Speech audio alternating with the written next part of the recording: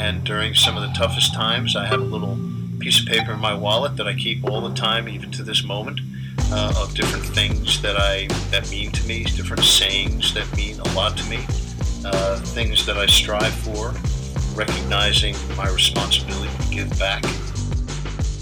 Reoccurring mantra I got into in college where I would just say, I'm going to break the mold.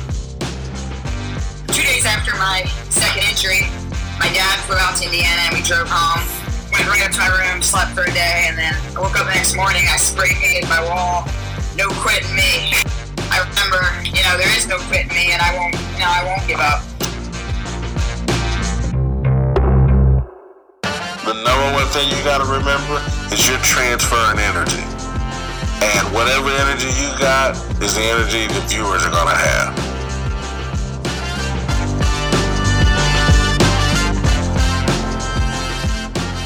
You are listening to Intentional Performers with Brian Levinson, where we talk with experts of craft about their journey and what they have intentionally done to be their best self. As we talk with them, the hope is that we uncover intentional gems that you can use in your life. Now, let's kick it over to Brian to introduce this week's guest.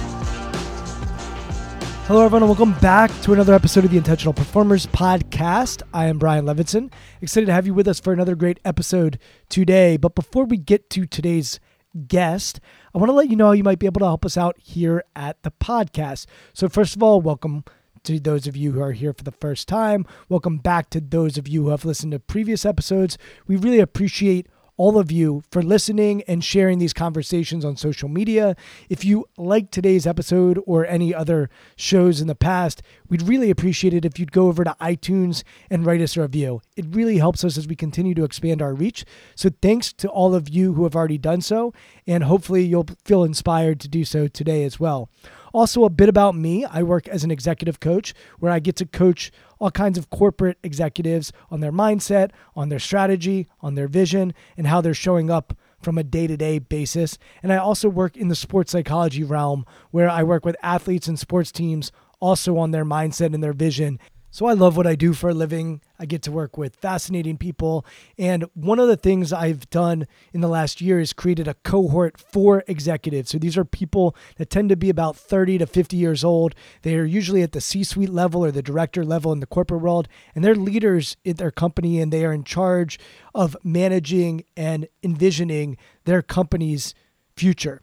So if you're interested in joining the cohort, it's really for people that are obsessed with learning and growing. If you enjoy listening to podcasts like these and you want to continue to develop yourself personally and professionally, feel free to reach out to me via email. My email is brian@blevinson.com, or you can hit me up on Twitter as well @BrianLevinson, and we can chat about if you are a good fit for the cohort.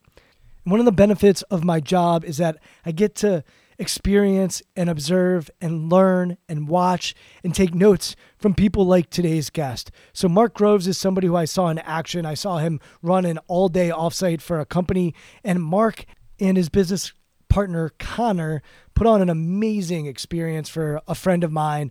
And Mark is somebody who is a human connection specialist. And I think putting a title on Mark doesn't really do him justice, but he is an emotional translator. He's a writer. He's a speaker. He's a coach. His clients range from businesses and leaders to couples and individuals. Mark really cares about the deepest of emotional connections that we have with ourselves and that we have with other people. And he really loves studying love. And Mark is somebody who studies relationships and communication and is very thoughtful about how we're showing up for ourselves and how we're showing up for those that we care most about. So I know you're going to love this conversation with Mark. It's true, it's genuine, and it's authentic to who he is and what he knows. So without further ado, I'm so excited to present to you Mark Groves.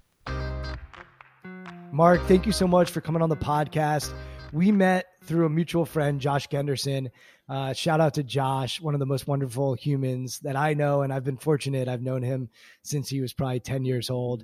And Josh is doing amazing things in the business world, in the cannabis realm. He also is involved in the alcohol world. And Josh has a lot on his plate right now. And Josh invited you to speak to his company, you and your friend Connor. And when he did that, he said, Brian, I think you might like listening to Mark and Connor and being engaged in the workshop that they're going to put on. So I sat in on it, and it was awesome, and it was real, and it was vulnerable, and it was very cool to see you guys operate with an organization like what Josh is building, and they are growing so fast. And for them to take a couple of days off to get away from whatever they're doing, and especially a full day with you and Connor to really dive deep into themselves, was really cool to just witness. So grateful to Josh for connecting us. And afterwards I said, Mark, I'd love to have you on the podcast, and you obliged. So thank you for your time. And I'm excited to learn more about you and your mindset and your journey today. And what I don't know much about when it comes to you is your upbringing and what life was like for you as a kid. And so I'm just curious if we could start there, and I could learn a little bit about you and who you were as a kid, and how you came to be you. Yeah, God, the story from the beginning. One, thank you so much for having me. So grateful to be invited to have this conversation, whatever this conversation is going to be. And also just want to echo that about Josh and his company, that it's very rare that a company actually takes a proactive approach to creating and curating their culture and having conversations that are about personal experiences. It's fascinating that we avoid the very thing that is most dear to us in companies, that we avoid conversations about connection, unless it's about getting more sales or HR, so it was really such an honor to be part of that. Mark, before you go into your story, I actually want to jump in there. So I think one of the other things is in the venture space, and I'm using air quotes as I say that, you find people are so focused on exiting or raising money, and they don't often take time to really build a culture. I'm just curious for you, because you have done a lot of these workshops and worked with companies, specifically in companies that are moving super fast and growing. How does it work for them to take time and pause and work with somebody like you? Well, it's almost so imperative with a fast-growing company, because if you don't ground down on your values and what you're going to operate by in terms of how you communicate and all of those different things, then the company and the culture will create itself.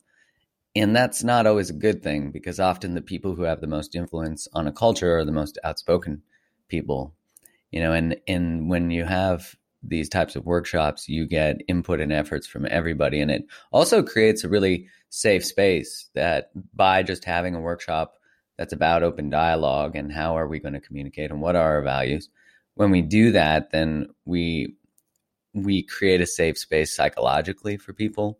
And when you look at like what determines the best cultures, well, psychological safety is one of the number one things. Am I safe to be myself? And, that's true of families too. So there's such an integration between, human systems are human systems. So how does one do that? Well, I think we just have to take proactive approach to how do we want to design our culture and what do we want it to feel like?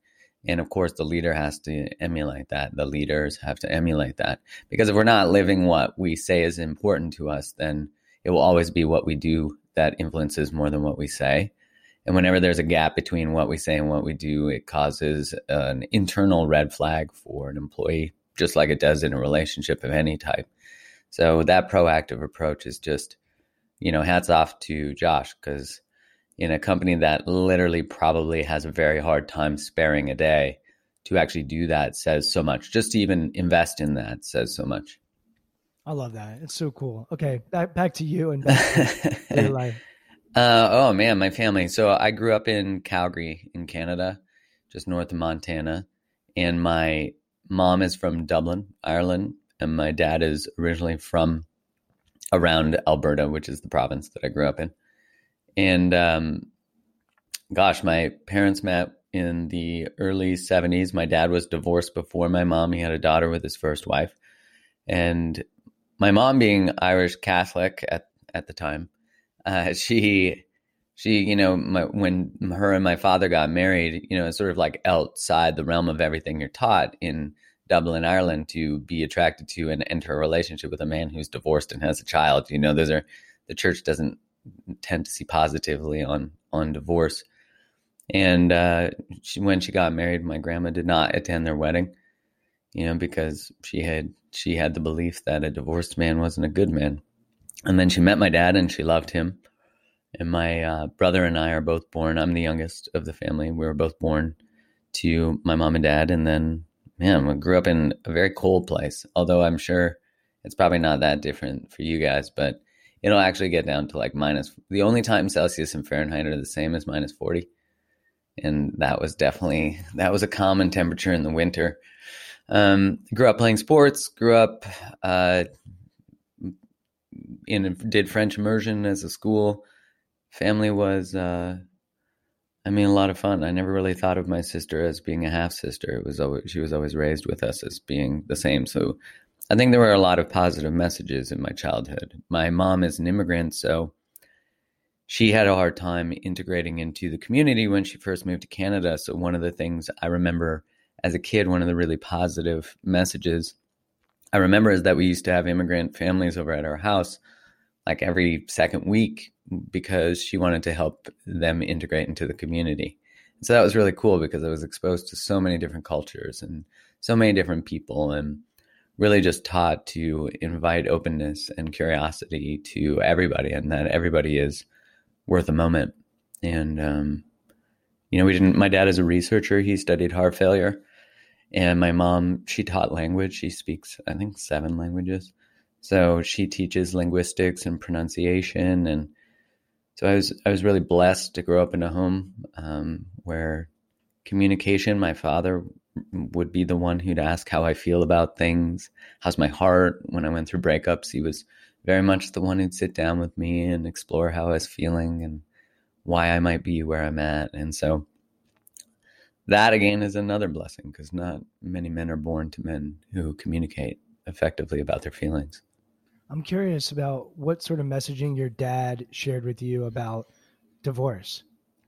We never explicitly communicated about divorce, but I would say just the model of what I grew up with was that divorce is okay, that you can find love after it, that everybody can change, all those types of things.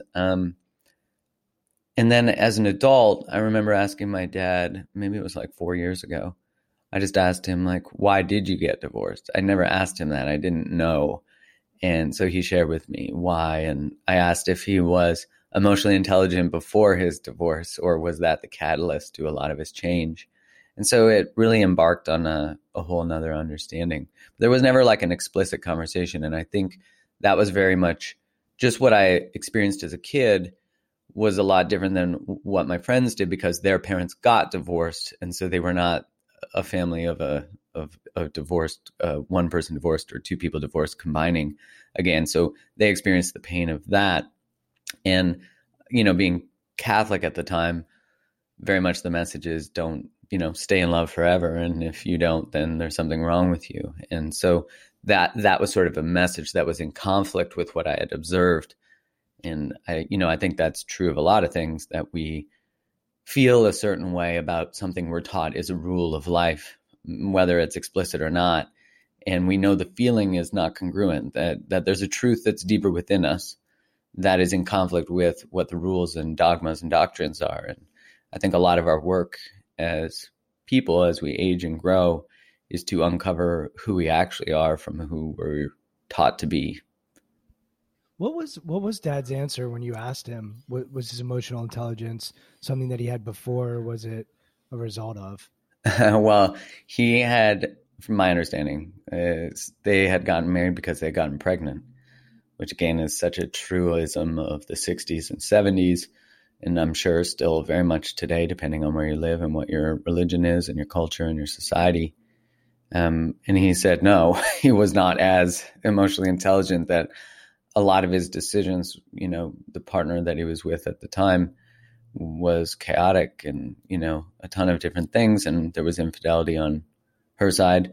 And so just learning about that, about my father, was really fascinating because, when I was older and wanted to leave a relationship, I think you start to see that the advice you get from people is often to prevent hurt they've experienced or to prevent hurt they're afraid of experiencing.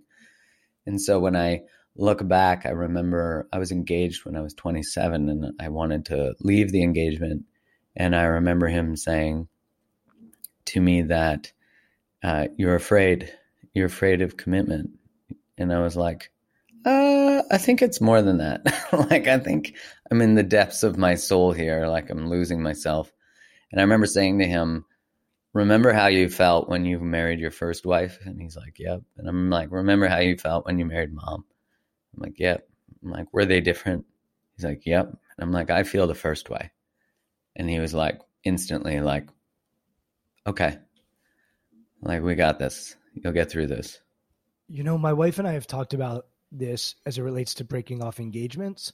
We've had friends who have done that. And I think there's a judgment that takes place amongst a lot of people of like, oh, well, you invited us and we have the hotel room and maybe the airfare or whatever it might be. And my wife and I have really, we agree on this, which is it takes courage. And it's like, how great for people to end something before they get even more into it or before they have kids, to your dad's point. And I actually think I feel the same way about divorce. It's like there's definitely even saying the word divorce. It sounds like a bad word. It's got a heaviness to it. Yeah. Yeah. Like dirty or bad or heavy. But the reality is like, we shouldn't stay with people if we're miserable. And like that idea, like, I hope if my wife is miserable that she doesn't stay with me. I mean, I wish that for her. And I hope that day never comes. But like, I think divorce and breaking up an engagement or whatever it might be is actually courageous. And I'm not sure exactly why that's not our initial thought. Like, that's certainly not my initial thought. That's not my initial feeling. My initial feeling and thought is like, but when I think about it, I'm like, good for you. Like, I think that's a good thing. What's so culturally ingrained to shame divorce? Because in a lot of ways we celebrate so many things about relationship that if you're in a relationship, then it's confirmation that someone found you worthy of being chosen. So we put our worthiness often in our relationship status. If we're single, someone says, why are you single? Like you have some sort of ailment. And so it shows you that even there's a hierarchy within relationships too, where we say, if you're married, then you're more successful than someone who's engaged, who's dating, who's single, who's divorced. And so there's a hierarchy within relational status too. And, you know, if you look at it, you know, the problem with marriage is not divorce. The problem with divorce is bad relationships. And not even to say bad, that's the wrong word. Is that we are disconnected or whatever. Yeah, and we're not taught how to relate. We're not taught how to communicate and maintain deep, intimate connections, because everything we learn about intimacy and relationships is observed from our families, our media, our culture, Disney. And so we're not actually taught a skill set. And, you know, it's certainly a skill set. And everything we do that gets in the way of love is really a way to protect ourselves from being hurt that we learned. And so for me, I agree with you. You know, I think that was when I broke off my engagement with a really wonderful woman, that made it even harder, right? Because like, why don't I want to be in a relationship with this person? As I sort of explored it, you know, you start to see that is really the reclamation of who you are, the standing in the truth of what is real for you is often comes at the cost of, I'm going to use the word betray, but I don't mean it in infidelity or anything like that. But I mean, it comes at the cost of the betrayal of what you've been taught. You know, because imagine if we were taught divorce is bad and then we're in a really painful, bad relationship. Why can't we leave? Because there's something about we will be bad people or perceived as bad or failures if that relationship ends. And so we end up stuck in these prisons of social constructs that are not actually literal walls that we're in, but they feel like they are because social isolation and rejection are one of the most powerful ways to control the human mind and human behavior. Yeah. And even as I think about that, I think about people that they stay with a job or they stay on a career path and they're just don't want to shift from it, and they stay with it, or loyalty and the idea that stay loyal, and the downside that can come with those types of things as well. I'm also curious, you said that it's skills, like we can learn these skills as far as communication and relationships. Walk us through that a little bit. So what are some of the skills that you find create good communication or great relationships? Yeah, I mean, there's a quote from Eric Fromm that I love. His book is called The Art of Loving. He has more books than that, but that's a famous book of his. And he said that there's nothing that a human will fail at more and not take the time to learn than relationship, than love. And, if we were to become a physician, we would go to school, we'd study the body, we'd study surgery or whatever our specialization is. And then we would learn that. It would become our art. And love is an art. Love is a skill set. And that skill set would look like looking at what gets in the way. Where does your pain live still?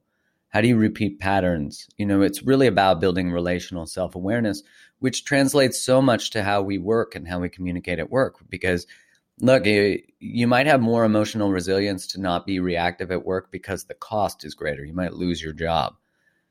And it's still a trigger. Wherever you get triggered, there's something that's waiting to be healed. And that's why relationships are the greatest fast track to your own evolution. They're the greatest. Everything that pisses you off is an invitation to grow. Everything that frustrates you, that triggers you, is an invitation to mastery in an area that you have not mastered yet. And so when you look at the relationship research and what's the predictive of the greatest relationship partners, when we look back on someone's life, it will be generosity and kindness.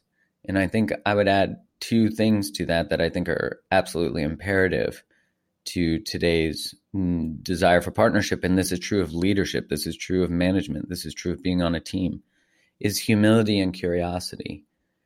One, you have to be open to being wrong and not good at some shit. You just have to, because you're not. You're not good at some things. And that's the gift of being a human, is you still have time to get better at stuff. But if you think that you are infallible, you'll be a horrible relationship partner. Because every time your partner says, it hurts when you do that, or, hey, I appreciate if you were on time more, or whenever they say something like that, you'll be so in defense of your infallibility that you won't be able to hear the message that you need to grow. And curiosity to understand your partner's world, to understand where they come from, what has shaped them. And when we take the time to be curious about another, we invite curiosity about ourselves. And that's why I say at businesses, if you can learn how to master romantic relationships, every other relationship will be nothing. It'll be easy, because there's something about how we respond in the face of rejection and abandonment that is really actually predictive of who we are. Yeah, I just read an article yesterday that talked about people that cheat on their spouse are more likely to cheat at work, which is kind of a fascinating thing. And I texted one of the clients that I work with, a CEO of a company, and he's like, yep, it's all about core values. Which was an interesting thought. I'm curious to get your thoughts without knowing the research, but you're sort of making these parallels of like, what if you can master the kindness, the generosity, the curiosity, the humility of a personal relationship, then what I'm hearing is you can bring that into the workforce, where you have to work with teams, where you might have a boss, or you might have somebody who you're the boss of, or whatever you want to call it. So I'm just curious to dive into that with you a little bit more. Yeah, I mean, it is such an opportunity for us, because if you think about it as a leader, if someone gives you feedback that you're not good at something, if you do not have the humility and the curiosity to understand their world, you're missing an opportunity to grow and be better, and to never have someone, or likely not have someone, feel like that again in your presence from your doing. And so this is this hyper level of responsibility. And I do agree that within the space of infidelity, it is about core values. Now, what happens though for a human is that we make allowances for certain behaviors in one area of our life. And what happens is that we can't identify that gap in any other area. So if I make allowances for infidelity, which there's many reasons for infidelity, that's far more complex, but just that behavior alone is a betrayal, a breach of trust. We're not keeping our word. We're probably chasing exhilaration and connection in a place where, to avoid disconnection within what's in front of us, it's easier to turn away than it is to turn towards with vulnerability. And we might have tried that and it didn't work. But when we make an allowance for that stepping out of our integrity, then we will not be able to hold that same level of integrity that would be higher otherwise in any other area of our lives, because we've already made an exception for how we show up. And so in a way, think about from the perspective of like the difference between a psychopath and a sociopath is that a sociopath is made and a psychopath is born. There's more complexities to that too. But if you think about it, if someone had to sell drugs in order to survive and to live and to feed their family, they'll start to disconnect from the impact of selling drugs because they have to in order to live. So they start to miss the impact of their behaviors because it becomes normalized. And it's the same thing when we start to make allowances for incongruence in our integrity, which I would say for the most part, it's not always true, but it's mostly true, is that within our bodies, though, we will feel the impact of that incongruence. We'll start to experience autoimmune. We'll start to experience inflammation, high blood pressure, high cholesterol. Our bodies will respond in a way that they know the truth about who we're being. There's a great quote from a woman named Carolyn Mace, who's a spiritual teacher, who said that in the 50 years of her work, there's one thing that she knows to be true always, and that is that liars don't heal. That people who live in a world of lies do not heal because their body is in a constant state of inflammation. You mentioned sociopaths, and one of the things that I talk about with clients is, if you don't feel emotion, that's no way to go through life. If you're not sad or angry or you're not ever feeling it, you could be a sociopath. And I don't think anyone's aspiring to be that. Can you talk about pain and love and how you think about emotion and how you wrap your mind around that? Well, a lot of people, when they are not connected to the impact of their behaviors, is because they're just not connected to their emotions. So in a psychological term, they might call this disassociation, that they are just, because it's been painful to live within their hearts, they've disconnected from their hearts. And that's usually a childhood survival strategy. It usually comes back to having to live within a place that was painful. Maybe they had an alcoholic or an addict parent or someone who just who was angry, abusive. And so we disconnect from the pain of our reality. Now, as an adult, that's not really helpful, right? Because we're disconnected from our own feelings. If you add to that socialization, like being a man, men are not socialized to be connected to their feelings other than maybe moderate levels of joy and aggression, not even anger, aggression.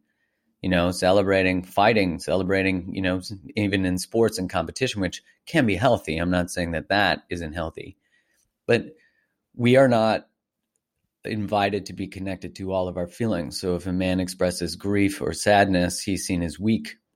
And those messages are still rampant, and add to that the messages that marketing and media, especially media more recently, but I think it's been true since the feminist revolution, which is not a bad thing, but I think when the information's not curated, is that men are bad, men are murderers, men are rapists, men are, right? So there's so many things that go on in the human psyche that we have to remember that about 95 to 99% of what we do is unconscious. So our work of how we show up as leaders, partners, friends, parents, sons, daughters, whatever we are, is about building the understanding of what programs run in the background of us, including programs around emotion. So you might look at your childhood and you'd say, like, what feelings were okay? Which ones were not? How did my parents handle conflict? Did they not? Because even I've worked with people who are like, oh, my parents never fought. That's not a good thing because it teaches that conflict's not okay. So then we avoid conflict. And so the relationship back to emotion is found through, actually, if I was experiencing disassociation, which I can sometimes if I'm really hurting, is I will just breathe in to my body and take a moment and be like, there are feelings here. I don't know what they are and I can't feel them. I'm going to wait. And I wait, and I might just get a hint. And the practice is labeling what we're feeling, because especially for people who have never really talked about their feelings or sat in them, it's about just saying, like, I think that's grief. And that's it. You don't have to do more than that. It's about creating a safe space for them to come up. And as you build more relational awareness, more emotional awareness, you become really like that sensitivity that we have that has been shut off because it hurt us is actually a superpower. The ability to feel into someone else's experience, to empathize, as you were saying. Like as a leader, you want to experience empathy, but we've celebrated militant, driven, hustle leaders. And we've also said, if you want to get ahead, we have, books that have taught women that they need to lead like men and men need to lead like militant, that type of thing, where they're not connected to the impact. And it's all about getting ahead and making more money and getting more status, which is, again, another massive influence on being a male is status, because it increases your mate value. When did you start leaning into your emotions? Was there a moment that led to you doing that? Like, when did that come for you? Because certainly as men, to your point, I'm even thinking about my kids and like when they start crying, how do I handle that? I'm just curious, like, when did you start practicing sort of sitting with your emotions? As a kid, I mean, this is what I've been told, but it was, I guess, my experience, I'm just thinking about it, is my brother gave me a nickname Sensitor because I was sensitive. And he said if I was a dinosaur, I'd be a sensitive dinosaur. So, even in there is in shame, right? Like shaming me for my emotional experience. And certainly I was sensitive and always sensitive, but I don't think that's actually untrue for anybody. I think that we are born in that emotional state generally, and we are hurt out of it. And when my engagement ended at 27, I was in sales. I worked in sales for a long time, taught, the science of rapport and influence, and worked as a pharmaceutical rep, moved into specialty sales, all the things. And I was really good at it. I was exceptionally good at it. And I remember thinking to myself when my engagement ended, how did I get here? Like, how did I get to a place where I'm so disconnected from who I am? And why am I good at talking about everything but my feelings? This is not a skill set issue. There's something going on that's way deeper. And that began my journey of wanting to understand the science of connection, the science of why is it that someone can be incredibly skilled in one area, but be totally disconnected. And so that became the journey of emotional understanding. I'd say in my most recent relationship that was 4 years, there was really a lot of emotional development that occurred in partnership, learning how to manage my nervous system, learning how to sit still in conflict, learning how to listen better, learning how to express myself better. So it's been an ongoing journey. And I think even the ending of that relationship invited a much deeper inquiry into my relationship to grief and sadness and loss and all of the things. So it was definitely from being cracked open, and I'd say hitting quote unquote like a rock bottom of sorts. Man, first of all, I was told, I have two brothers and I'm the middle child, and I was told all the time, stop being so sensitive. I can hear it. Stop. Why are you so sensitive? Stop being so sensitive. Like it's a bad thing.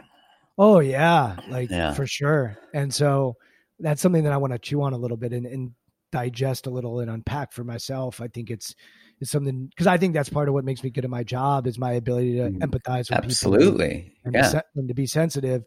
But I think if you overuse something, of course it can be bad. If you're overly sensitive or overly, tap into too much emotion, you can over-index on anything and you can overdose on anything.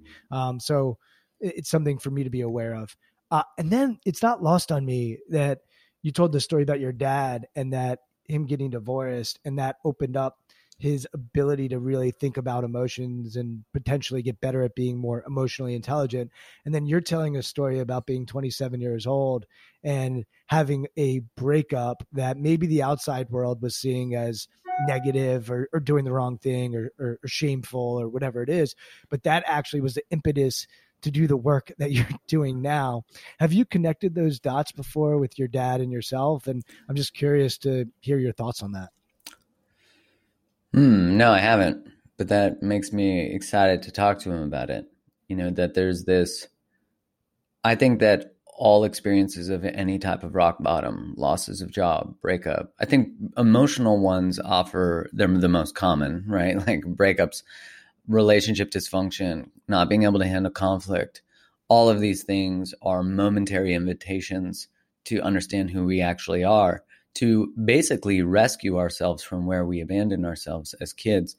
And it certainly was that. I mean, it was an ongoing journey, but I looked back and I thought to myself, like, you know, and this is more recent, of maybe in the last 4 years, where I really thought, like, my sensitivity is actually my superpower, that the very thing that I shut off is actually the very thing that, you know, as you said, that although it was shamed as children, it's what makes you good at your work.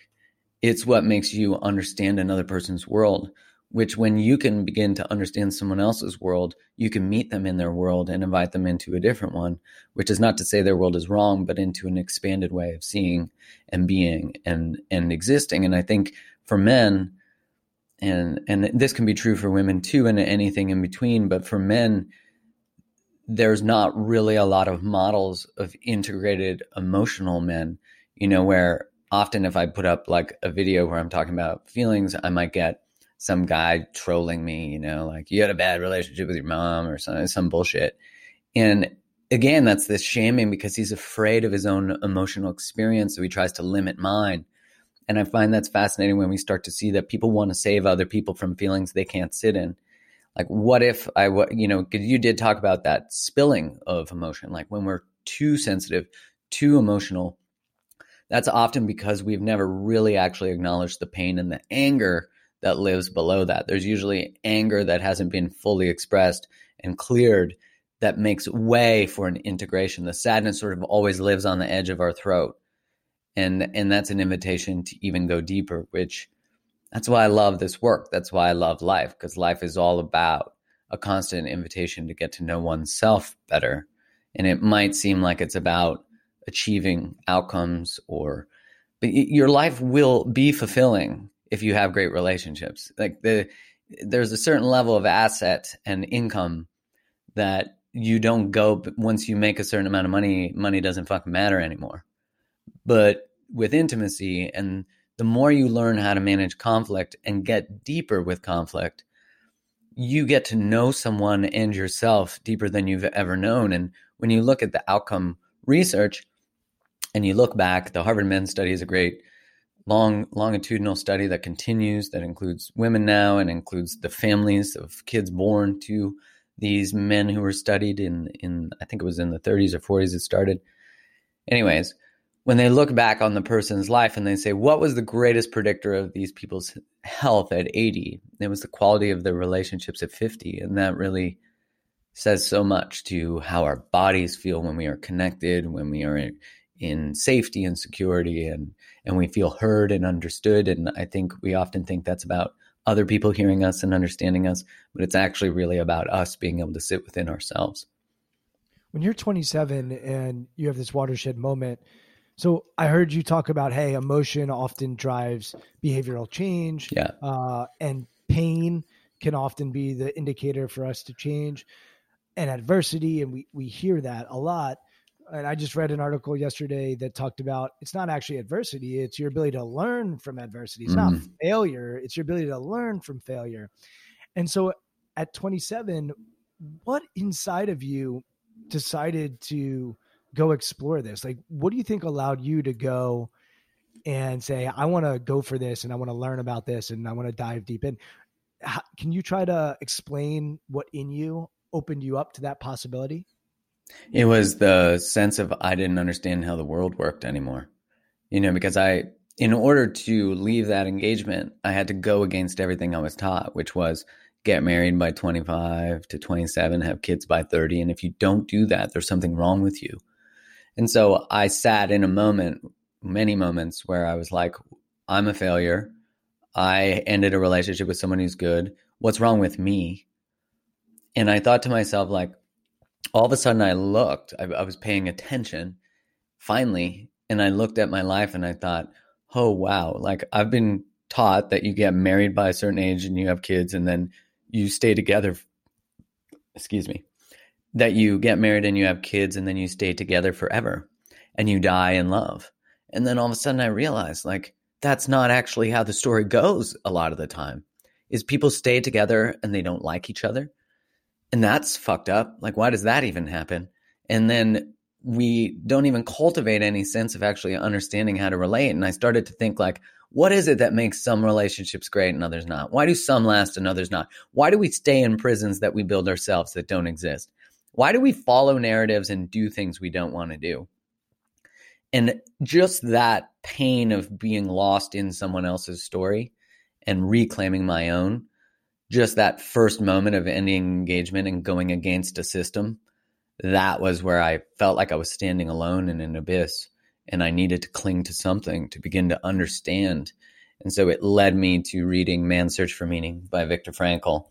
And that was the first time I ever thought about life being about more than just becoming a provider and making a certain amount of money. I never thought about that. I remember sitting, reading that book, thinking like, holy shit, if man has a why, he can get through any what. I was like, what is my why? If I am here and I'm part of this species and this evolution, maybe I don't need to just get a job in finance or become a pharmaceutical rep. Like, none of that ever made my soul sing. It was just what I was supposed to do. And everything I really wanted to do, I was told you can't make money from that.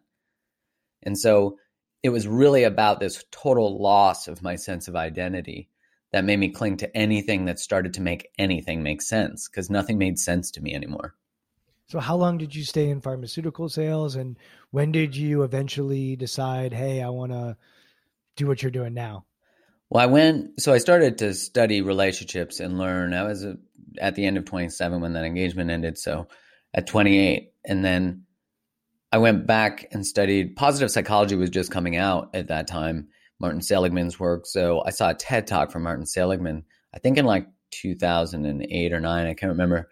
And I was like, whoa, this is everything I've always wanted to know of, like the science of thriving and flourishing and optimism and all these different things. So I went back to school, studied positive psychology. I started to write about relationships. I started to teach the courses at work, where I was integrating and building these courses on how to, the science of rapport and influence and behavior. And then I started to teach the relational stuff I was learning in these workshops. And what was so fascinating is because, if I do a workshop publicly, about like 85% of the attendees will be female, maybe 80. And that's mostly because the female brings her boyfriend or her partner to it, or it's a gay man or gay men. So it's fascinating, just the social narratives that hold people back from doing relational understanding. But in these workshops where I was teaching science of rapport, influence, leadership, that kind of stuff, there was already permission for a man to sit in that chair, right? Because it was about professional development. But then they were so connected to what I was talking about. They were so curious because no one had ever taught them this stuff, that I was just getting so jazzed about it that this is my work. This is like giving someone permission to do work that they don't have permission to do publicly, to abolish these ideas and rules and doctrines. And I started to write about relationships. I started to build workshops, and then I started my Instagram, and then I left my job. So I think it was 6 years ago that I started my Instagram. And what was it like to leave your job and go off on your own? Friggin' terrifying. Oh my gosh. I left, pharmaceutical rep job. I was in specialty sales. So I left a nice 6-figure salary with a car and all the things. I didn't even know the price of gas because I had a gas card. I didn't know it had gone up from, for us, I guess it's done in liters, but for you guys in gallons. So I didn't know gas had gone up so much. I was like, wow, this is expensive. And I left that salary, and I had started coaching. But man, I remember the first month I was out of that job. It was April 1st was my end day. And I remember my boss in December, I gave notice because she was just the most incredible woman. I remember she said to me, can you just stay till June? And I was like, no. I could feel my body feeling like nope, you're going to lose yourself if you stay, if you say yes to this. I had to leap, I had some income, but not anything near what I had been making. I got a line of credit to insulate my extreme anxiety, but it was the birth of everything. I think this leaping back into oneself that occurs from these moments of ultimate choice, of ultimate courage. And it brings me back from a line from the movie Let's Build a Zoo, which is a weird movie to quote, but in it, the father, Matt Damon's in it, right? Right. So it's gotta be solid. And it's a Matt Damon line, of course. And the line is that everyone is capable of 20 seconds of absolute courage. And all it takes is 20 seconds to change your life.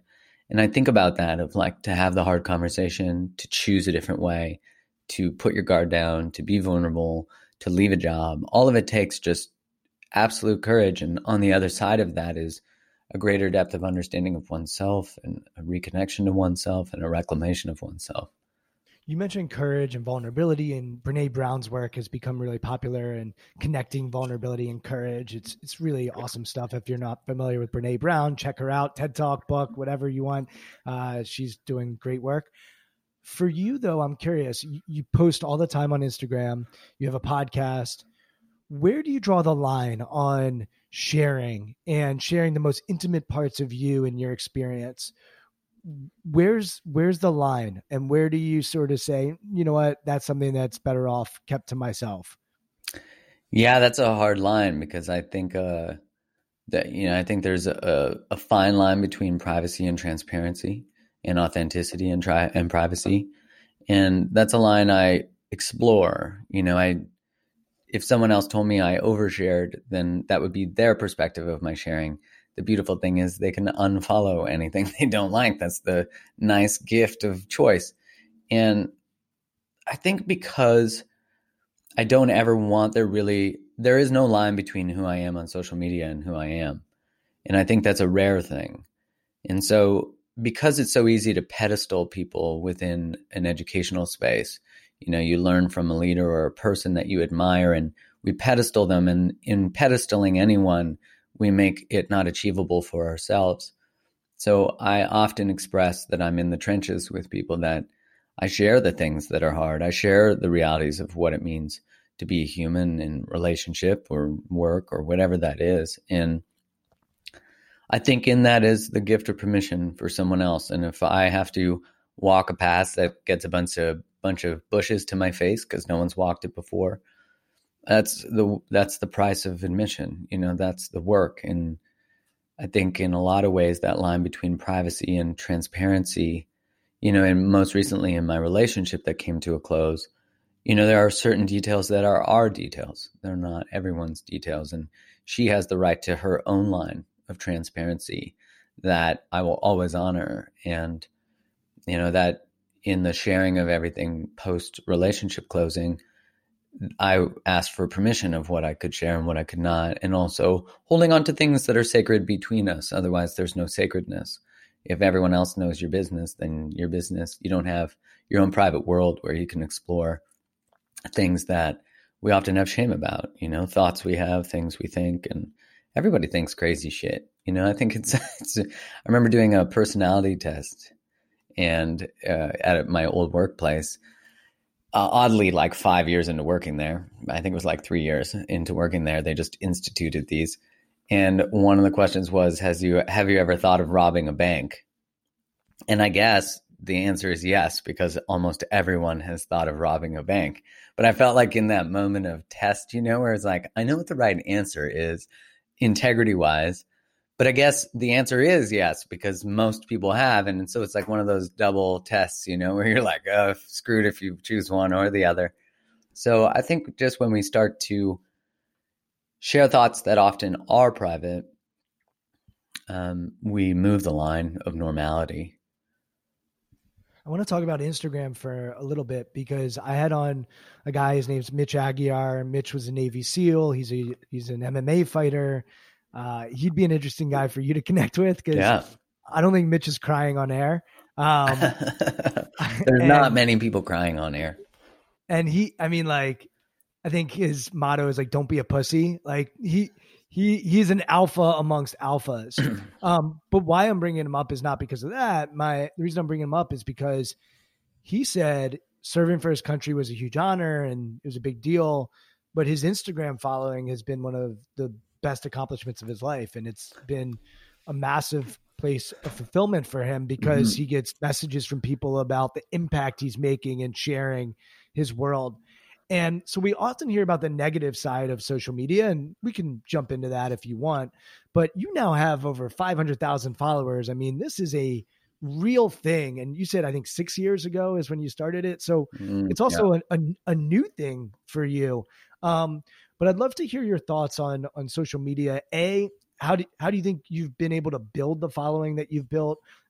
And I don't want to stack questions, but some other things I'm curious about is, where do you go awry? Like, where is there ever addiction that you feel about getting likes and, reading comments? Are there negative sides to that? I'd just love to hear your relationship with Instagram and how it's been built and how you think about it. And I just would love to hear you riff on that a little bit. Oh man. When I started it 6 years ago in December, at the end of December, it'll be, I started it after a breakup. And I think that's the fuel of so much emotional expression. And I think when we take pain and give it purpose and use it to propel us into transformation, it's one of the most powerful ways of change. And when I started the Instagram, I had no idea how Instagram worked. I remember posting a quote and then writing about the quote and people telling me, oh, Instagram's not for long form writing.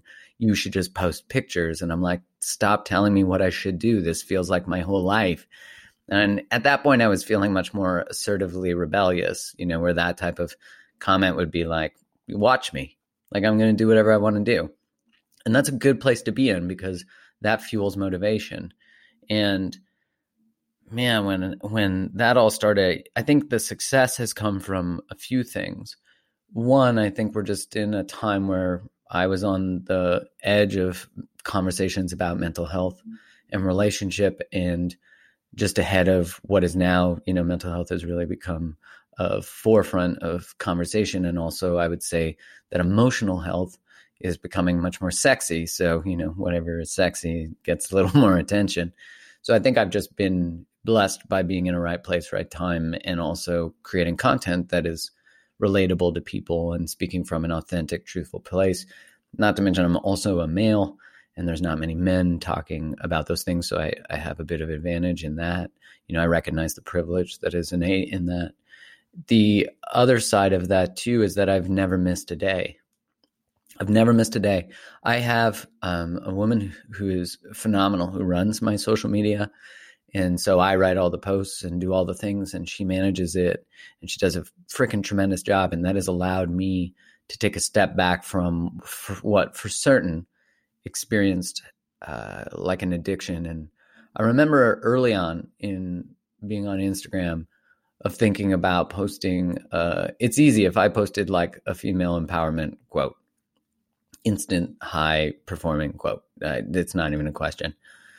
87% of my following is female. So, that's, and not to mention that it's in the exact time that type of quote would be celebrated. And I remember sitting at a cafe thinking about what to post. And I remember thinking, if you're posting for the applause of others, you'll never be truthful of yourself, of your own self-expression. So I made a rule that day that I would post what was wanting to be spoken out of my heart. And my only outcome was to change one life. That was it, instead of getting likes. And that changed everything, because instantly when I posted the thing that was different than what would do well, I would get a comment that would say, I needed this today. And that was it. That became my measure of success. It's easy to place our self-worth in the performance of anything we do. That's why there's so many Instagram accounts that are based on butts and bodies, and because it's easy to be celebrated for those things. And I'm not saying I'm dismissing the hard work of creating that body, but it's easy to get our worth placed in how we look. And Hey, Mark, I'm just curious, how do you feel when you get those messages? I needed this today. What does it do for you? I mean, it makes all the pain worth it. It makes all the fear that I've had about writing and becoming vulnerable and open and really getting to know my emotional self and building strength from that. I mean, it gives it all purpose. It's, I've shared some incredibly vulnerable things. As you know, on my podcast, I had one where I talked about the closing ceremony of my relationship, and I couldn't not cry. Like, And I didn't want to edit those out, although I can tell you I wanted to fucking edit those out. I didn't edit them out because I knew that I can't ask for people to be something that I'm not willing to be. And those are always the things that get most celebrated. That's what's crazy, is I'm so terrified of those things. And then I do it and I'm detached, and all of a sudden those are the things that other people go, wow, like that's what I needed. And I'm like, why is it always the stuff that's hardest that does that? And that continues to make the work worth it, to take quote unquote grenades for other people, and to forge a path that I don't even know where I'm walking sometimes. That becomes just the way I live, which is I always want to be on the edge of what I know. I always want to be stepping into some space of unknown, into a conversation I've never had, into a way of being I've never been, because that means I'm not living the same moments over and over. And it means I'm expanding. It means I'm having to grow. I like to meet moments that require more of me. And that means that more of me has to show up. And inevitably, when we trust ourselves to do that, we can. I never would have said that 10 years ago. But I know that to be true. So cool. Like you, I was really interested in positive psychology and did a deep dive and continue to be. And I think it's fascinating. One of the shifts that I made was to not focus on being happy and focusing on feeling alive. And for me, that was like a very free shift, because happiness is grand and it's complicated and it's a process and it's a journey. It's not a destination, but alive. Like when I say yes to certain things, I feel alive. This conversation right now, part of the podcast for me, is getting to feel alive, and you can feel alive a lot of different ways. Agreed. You mentioned long form writing, and I'm curious for you. It's so clear when you hear you speak, either at a workshop or even right now, that when you talk, you're stitching together words that are not coming out of nowhere. These are things that you've thought deeply about and reflected about. And it appears to me that you are very philosophical and very thoughtful, and perhaps in your head a lot. And so I'm curious, what does your writing process look like? How often are you writing? How are you capturing your thoughts? I'd just be curious to learn about how you think about writing. Oh man, I think the people who work with me wished I had more of a process, but I'll literally just feel emotion and bring up a quote or write something, and then I write about the thing, and that is what births it. That's what, like, I know that there's something I'm thinking about or feeling, and I need to put it into words. And so my process really is about that. I remember talking to Kelly Carlin, who's the daughter of George Carlin, the comedian. And this was before I started, I was in the interest of gathering information, and learning, like, what am I going to talk about? What's going to be my thing? And I said that to her, like, how do you know what your thing is? And she said, you find your voice by using it. And I'll never forget that, because that has been the constant evolution, is like allowing my voice to change, allowing what matters to me change, allowing my identity to always be fluid. And so my writing is a form of catharsis for sure. And it's also a form of figuring out who I am. A lot of the times when I sit down to write, it just comes out of me, sometimes in the right order, sometimes in the wrong order.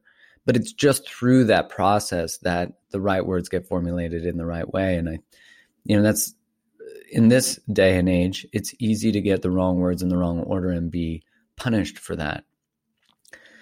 And I often, if I'm talking about something that has a lot of landmines on it, which is a lot of subjects in this world right now, I will ask for the grace and the space to say things the wrong way and to get it wrong. Because if we're not having conversations that are hard, that people aren't having because we're afraid, then they never happen. And there's a lot of things I say that people are like, no, I totally disagree, or that's no. And I'm like, that's great.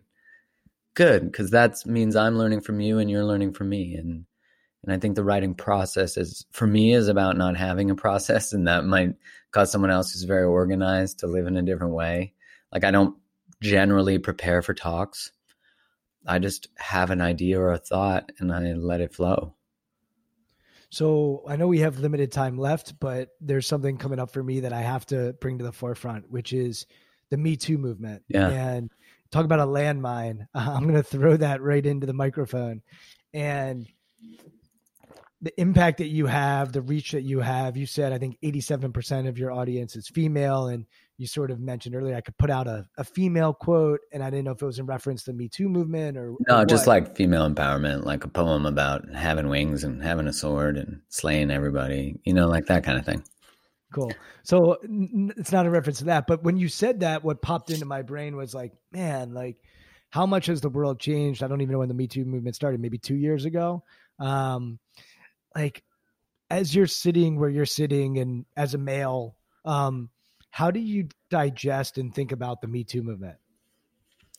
Oh, yeah. That is a landmine of landmines. My favorite landmine, actually. I think it's a fascinating subject. I mean, it invites a lot of inquiry. One, it invites the ownership that men have been in power and men have used power to manipulate. Esther Perel has a great saying that she says that she talks about how men have traded sex for power, traded power for sex, and women traded sex for power. It's one of the oldest trading systems. And I think that's fascinating when you start to think about that really the Me Too movement is about the recalibration or the resetting of that, the bringing down from the positions of power. Interestingly, it's also evolution. So, that's the hard thing, is that people chose men of high power and high status because it was more likely to create evolution of offspring, and just why we evolutionarily are drawn to signs of fertility in women. So, these are just truths that exist from evolutionary theory. And I think it'd be pretty hard to argue with some of those theories.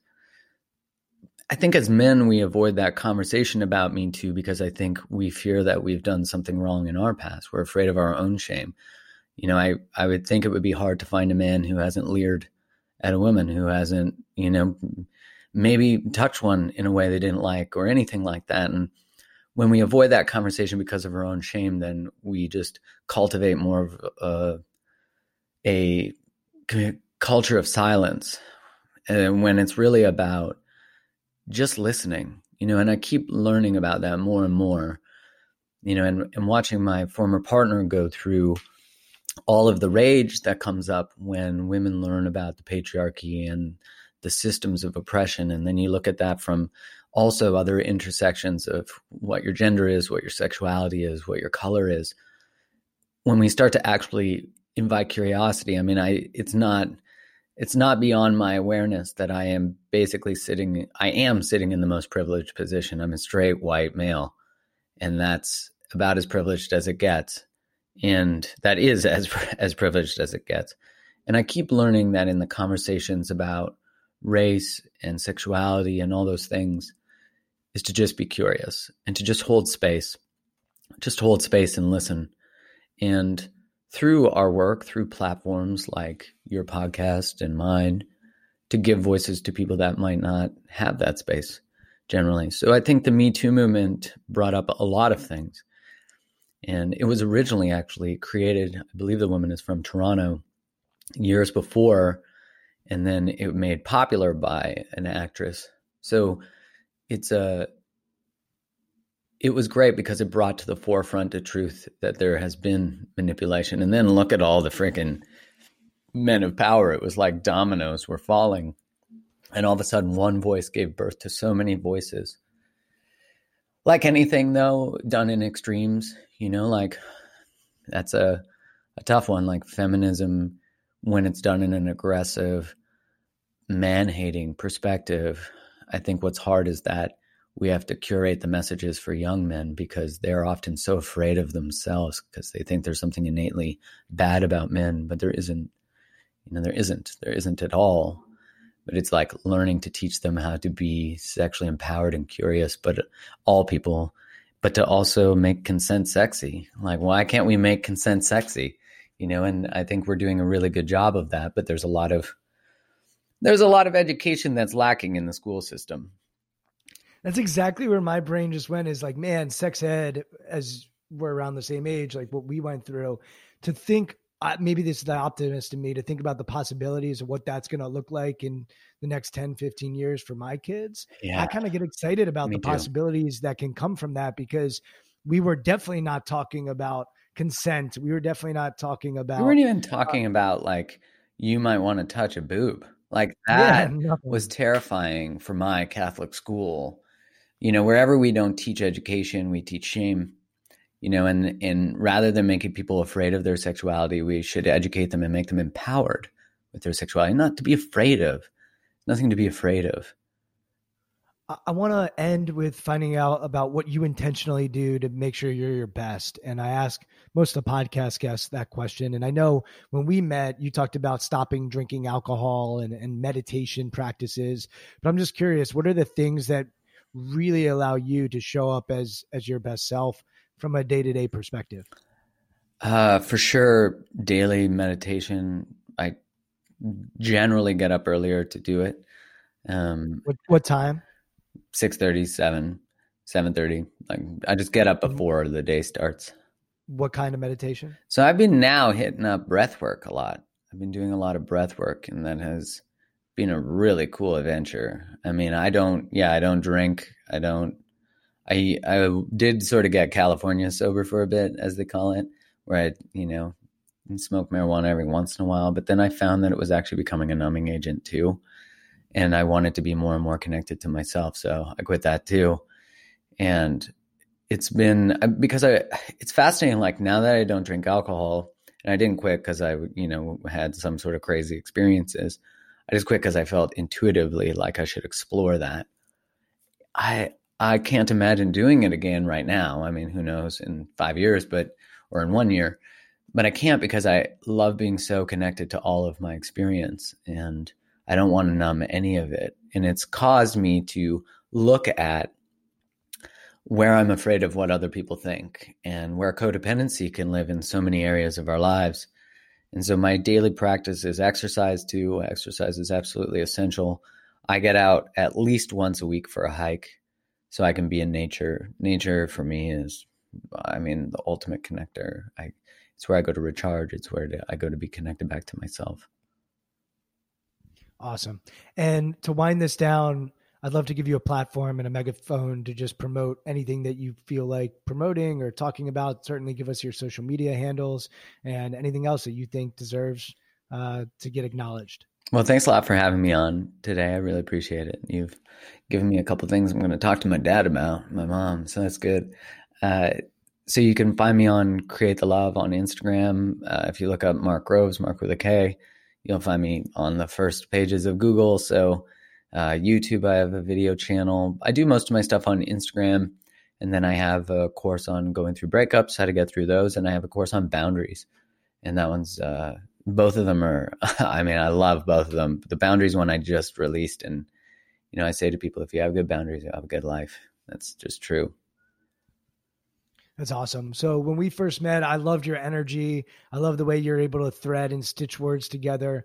And I appreciate your authenticity. I think you have a genuine soul and are doing this work because it's meaningful for you. Back to Man's Search for Meaning. So Viktor Frankl. Shout out to Viktor. Yeah, shout out to him. And I'm on Twitter at Brian Levinson, Instagram intentional_performers. You can listen to all these conversations at intentionalperformers.com. Mark, looking forward to next time you come rolling through DC. And if I'm over your way, you're still in Vancouver, right? Yeah. Please let me know. I love a good dinner. Vancouver's probably one of the top, best, most beautiful cities I've ever been to. So if I'm there, I will take you up on that, and I'll drink plenty of wine. I'll drink for yeah, it's perfect. I'll order 2 glasses and pretend one's mine. I'll take care of it. And just thank you for being you, and looking forward to having many more intentional conversations with you in the future. Thanks so much for having me. Thank you for listening to Intentional Performers with Brian Levinson. Here is this week's episode gem. Love is an art. Love is a skill set. And that skill set would look like looking at what gets in the way. Where does your pain live still? How do you repeat patterns? It's really about building relational self-awareness, which translates so much to how we work and how we communicate at work. Because, look, you might have more emotional resilience to not be reactive at work because the cost is greater. You might lose your job.